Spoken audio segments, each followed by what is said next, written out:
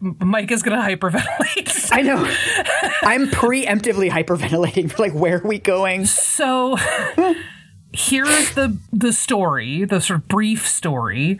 Anthony Williams says that Spirit first spoke to him when he was a child. Mm-hmm. He was about 4 years old, and Spirit told him that his grandmother had cancer. Okay. She was not symptomatic at the time, and she was diagnosed shortly thereafter. Okay. He also says that there was a family member who had a back injury after falling down the stairs when he was like 7, and he told that family member, based on advice from Spirit, to drink celery juice, and their recovery started that night and they were able to walk the next day. What's actually interesting about that, because one thing that stood out to me from the list of conditions that he's promising celery juice will cure is he's not saying like sprained ankle and stuff. Yeah. Like he's not saying the kinds of conditions that we normally allow, quote unquote, Western medicine to cure, right? Like even the sort of Marianne Williamsons of the world are fine with Western medicine when it's those kind of acute accident style things. Funny that you should mention Marianne Williamson. Oh no. Oh no.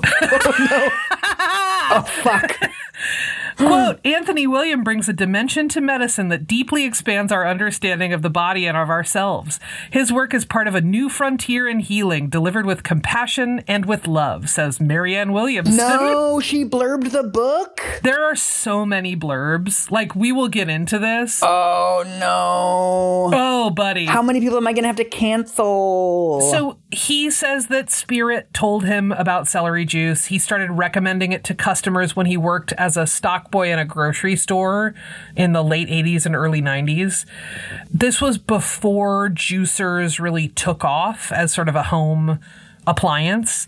Yeah. So he would juice celery at the store for customers. He said that customers at this grocery store would start talking to him about their health problems, and that he would then go, you should drink some celery juice. And they'd be like, I don't have a juicer. And he'd go, well, hang on, let me go juice it for you, and would bring it out to them. Imagine walking through the grocery store and somebody hands you one of those like little free sample cups of this fucking foul juice. It's even weirder than that, because he's saying that customers who were grocery shopping were going up to him as an employee of the grocery store and going, you know, I have this Hashimoto's thyroiditis. I mean, yeah, my first job was in a grocery store. And I mean, people do tell you weird stuff when you work at a grocery store, but that seems like the kind of thing that happened once. Yeah. And then he's turned it into like, customers were always coming up to me, right? Yes. Like turning it into this pattern. Yeah, the demand is so great. Ugh. He told these customers if they didn't have a juicer, which most of them didn't,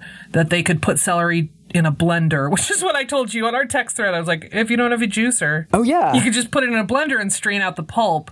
If they didn't have a blender, he advised them to chew celery and spit out the pulp.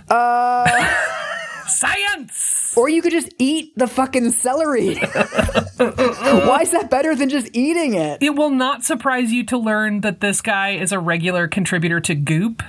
Each column starts with this disclaimer, quote, editor's note. We trust that you'll quickly understand that this medical medium is operating well outside the bounds of medicine and science. But to avoid any confusion, our in-house PhDs want to remind readers that his claims cannot be substantiated by science. In-house PhDs? Come on, PhDs.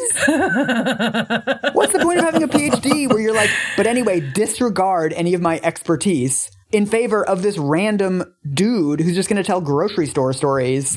Like, what's the point of having in-house PhDs then? Okay, so are you ready to hear who the celebrity endorsers are? Oh, no. I'm just imagining, like, which celebrities do I know are, like, weird anti-vaxxers? So, like, Jim Carrey, Robert De Niro, definitely Gwyneth. Okay, so you nailed it with Gwyneth. Yeah. You nailed it with De Niro. Sylvester Stallone, Pharrell Williams, Rashida Jones, Calvin Harris, Deborah Messing, Scott Bakula, Alexis Bledel, James Vanderbeek. Okay. That is just scratching the surface of the number of sort of celebrity endorsers. This is a list of skinny women and sexual harassers.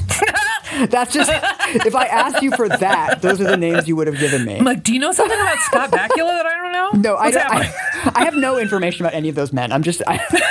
All I know is Robert De Niro came up on our Vanessa Williams episode. Yeah, not great. So he has a medical medium diet, surprise, surprise. Of course.